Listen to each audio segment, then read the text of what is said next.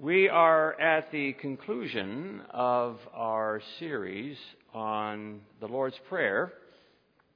We have been looking at the different clauses, phrases within the Lord's Prayer and wondering about how they shape not only our understanding of the Lord's Prayer, but even more importantly, how they understand how we understand how our prayers are to be shaped through the agenda that perhaps Jesus lays out for us.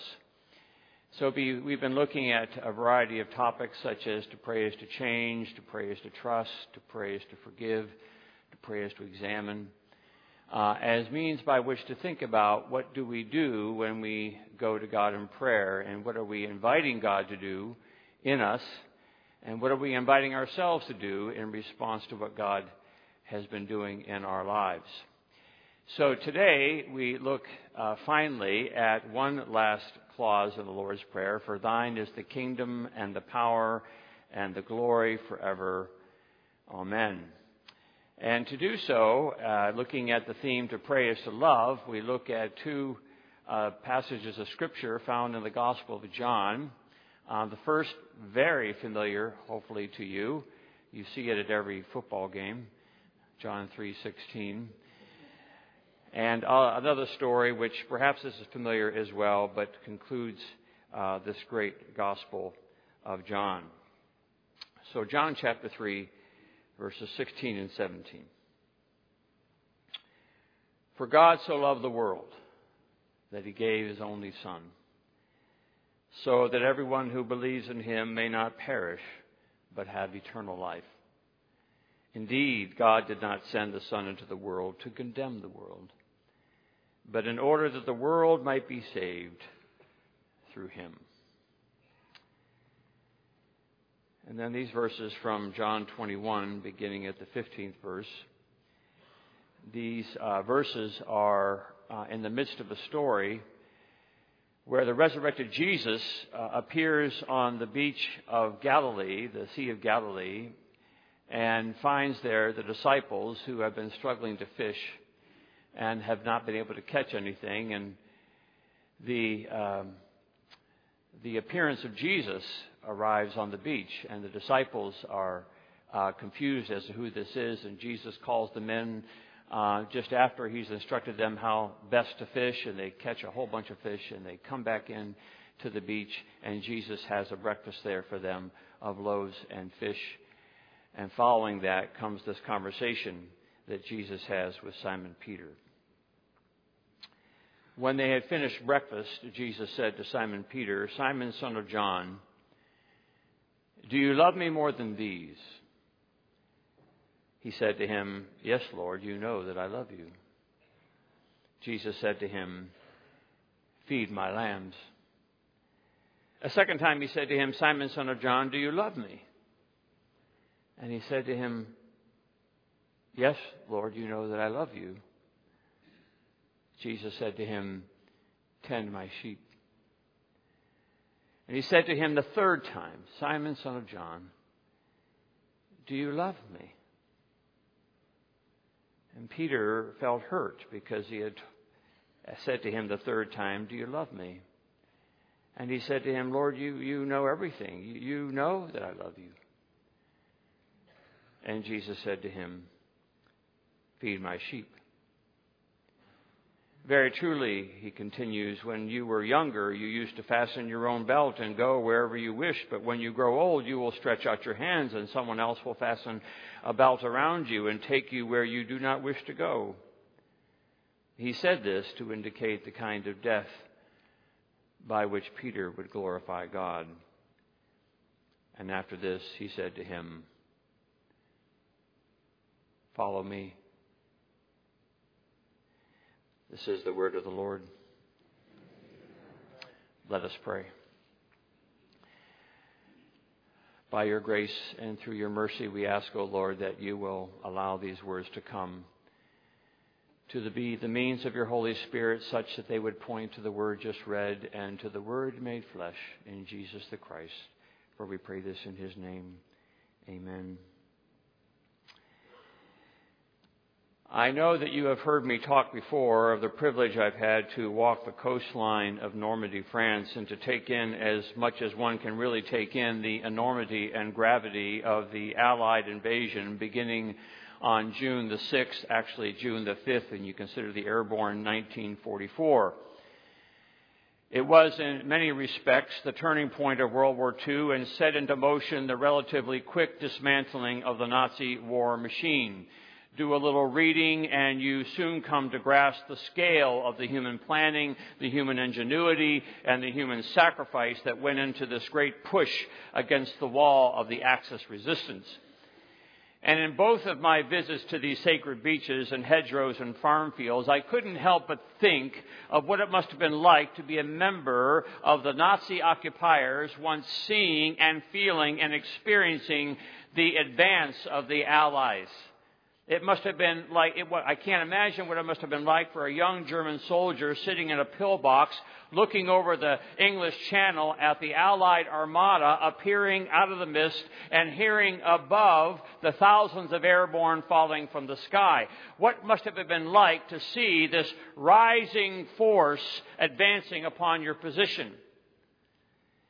There you were at the epicenter of the clash of civilizations, of kingdoms, of powers, and of glories, and wondering who is going to win this epic battle, this game of thrones. The chronology of human history is chronicled to a large degree around the clashes of human forces. The Greeks, the Romans, the Ottomans, the British, the Americans, the Jews, the Assyrians, the Babylonians, you name it. The memorials of history are often set around the clashes, the violent clashes between cultures and empires to determine whose kingdom it will be, who gets the power, who commands the glory. The Bible itself, in large part, is chronicled around such conflict. Will it be the Egyptians or the Israelites? Will it be the Israelites or the Canaanites? Will it be the Philistines or the Israelites? Will it be the Israelites or the Babylonians? Will it be the Jews or the Romans? Even the story of God has been primarily narrated through the military chronology of competing societies. Which armies will subdue or be subdued? Which kingdom will prevail? Which power will dominate? Which glory will be honored?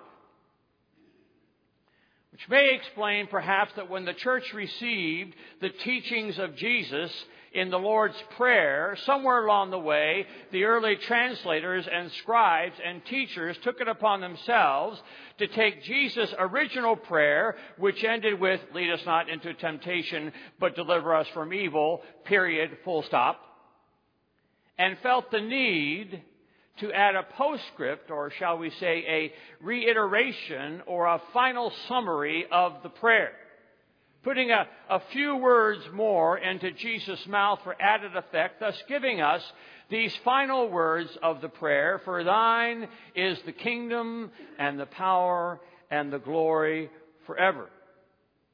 You may have been reciting those words your whole life and not known that likely Jesus never said them. Not to suggest that these final words are any less significant. In fact, they may be even more significant because the church felt the need to add them so as to call attention to the fact that when Jesus shows up, a new kingdom is advancing, a new power is taking over, a new glory is expecting surrender. The armada of God, the Father, Son, and Holy Spirit, is appearing out of the mist.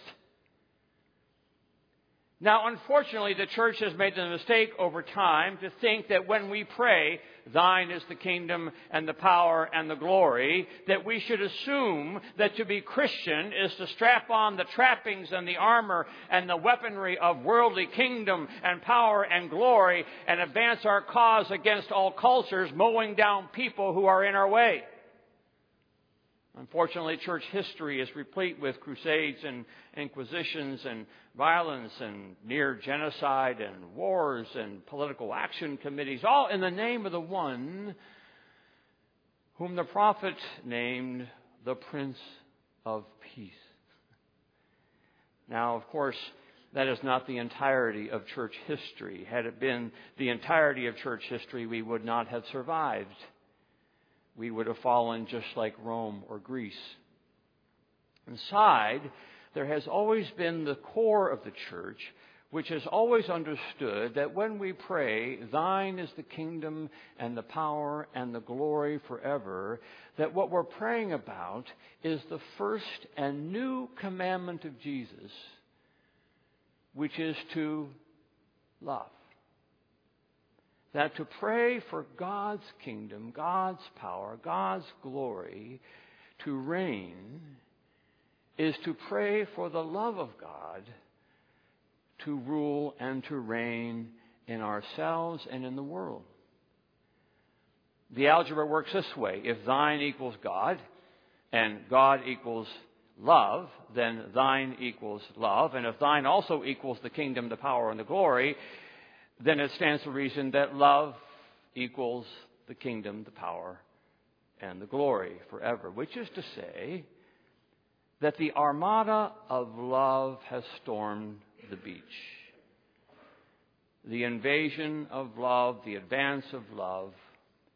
It is to look out from our little pillboxes and see in Jesus Christ and His merry band of followers the movement of love onto our beach. And so, prayer in the end becomes ultimately the prayer of surrender. Surrendering to the advance of love, the love of God in Christ Jesus our Lord. As we pray to change, as we pray to work, as we pray to trust, as we pray to forgive, as we pray to examine, it all leads to this ultimate surrender when we give ourselves up and join the advance. Lay down our arms, take on a new uniform, and join the invasion. For God so loved the world that He sent His only Son. So from the very beginning, when after His resurrection, Jesus sits with Peter on the beach, not the beach of Normandy, but the beach of the Sea of Galilee, and Jesus says to Peter, Peter, do you love me? And Peter says, yes, Lord, you know I love you. And Jesus says again, do you love me? And Peter says, yes, Lord, you know I love you. And Jesus says the third time, Peter, do you love me? And Peter gets annoyed and says, geez, how many times are you going to ask me? Hello? Yes, yes, yes. But we who have been listening to the conversation and who have been praying this Lord's Prayer, we can figure it out, right? Do you love me, Peter? Do you love me? Do you love me? Because, Peter, that's the kingdom. That's the power. That's the glory. Civilization, Peter, is turning on a dime, and you better get used to it. A couple of weeks ago, Peter, you picked up a sword and lopped off a guy's ear. But Peter, that isn't the game anymore. So, do you love? Do you love? Do you love? Because from now on, it's not about swords. It's about tending sheep. It's about feeding lambs. And the only ammunition you got is love. And the only weaponry you got is love.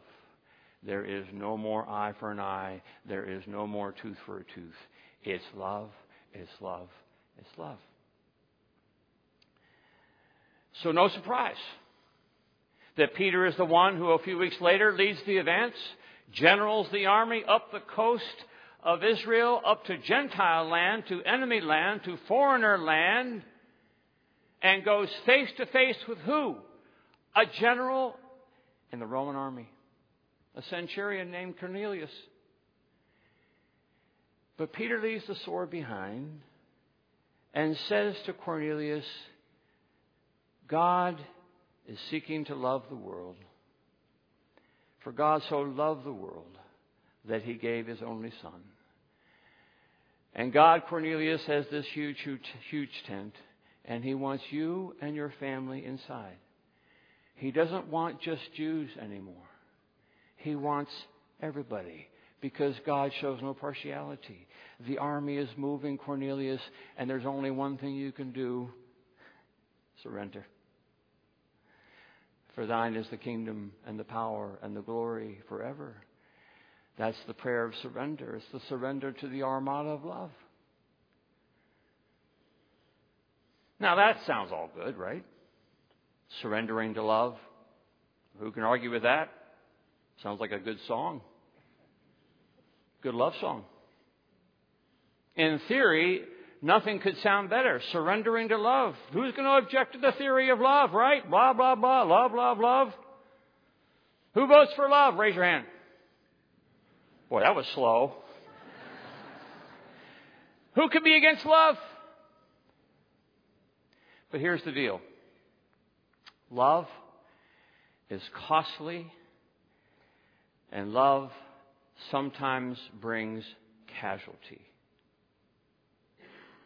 Love is costly, and love sometimes makes you a casualty. And so we pray, right? We pray because on one hand, love is the easiest thing in the world to do when you think that love is coming back to you. But love doesn't always come back, right? Love sometimes gets met with resistance, gets met with defense, gets met with betrayal, gets met with outright defiance. Just ask my friends Lauren and Eric. I've changed their names, but Lauren and Eric come to me and talk to me about their boy Ian.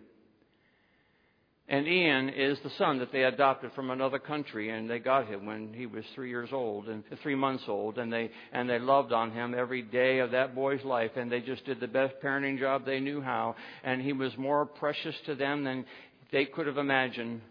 And he was a precious little boy all the way up until the age of 14. And then things went just dramatically south, and it was just a parent's nightmare. And when Ian turned 18, he told Lauren and Eric that he hated them and hoped never to see them again. And he packed up his things, and he has made good on his promise. He has never seen them again. And what's left for Lauren and Eric is this just huge hole in their hearts.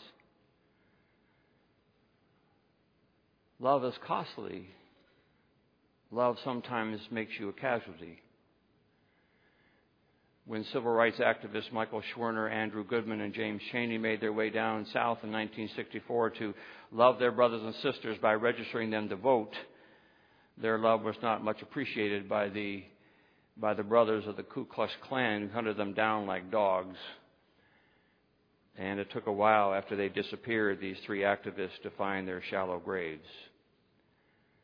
Love is costly and sometimes makes you into a casualty. When you watch a little Honduran girl grow up in a school that you helped to build in a little Honduran village with every hope that she will take advantage of every opportunity, hopefully maybe someday to go to college and to find a good job. But a couple of years after getting her diploma, she turns to prostitution to help support her drug habit. Your heart sinks and your spirit despairs because love is costly.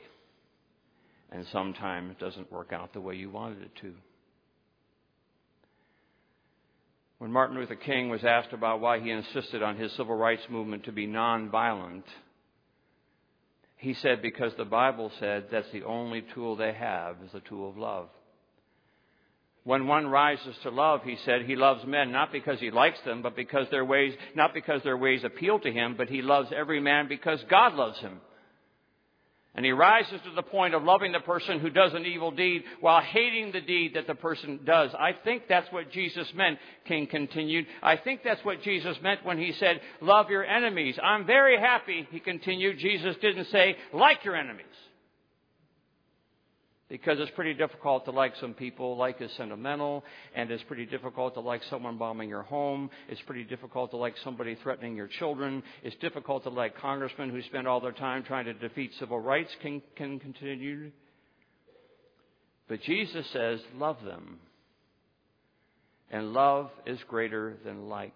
Love is understanding, redemptive, creative goodwill for all men. And it is this idea, it is this whole ethic of love, which is the idea standing at the basis of the nonviolent student movement. April 4th, 1968, Martin Luther King died from an assassin's bullet.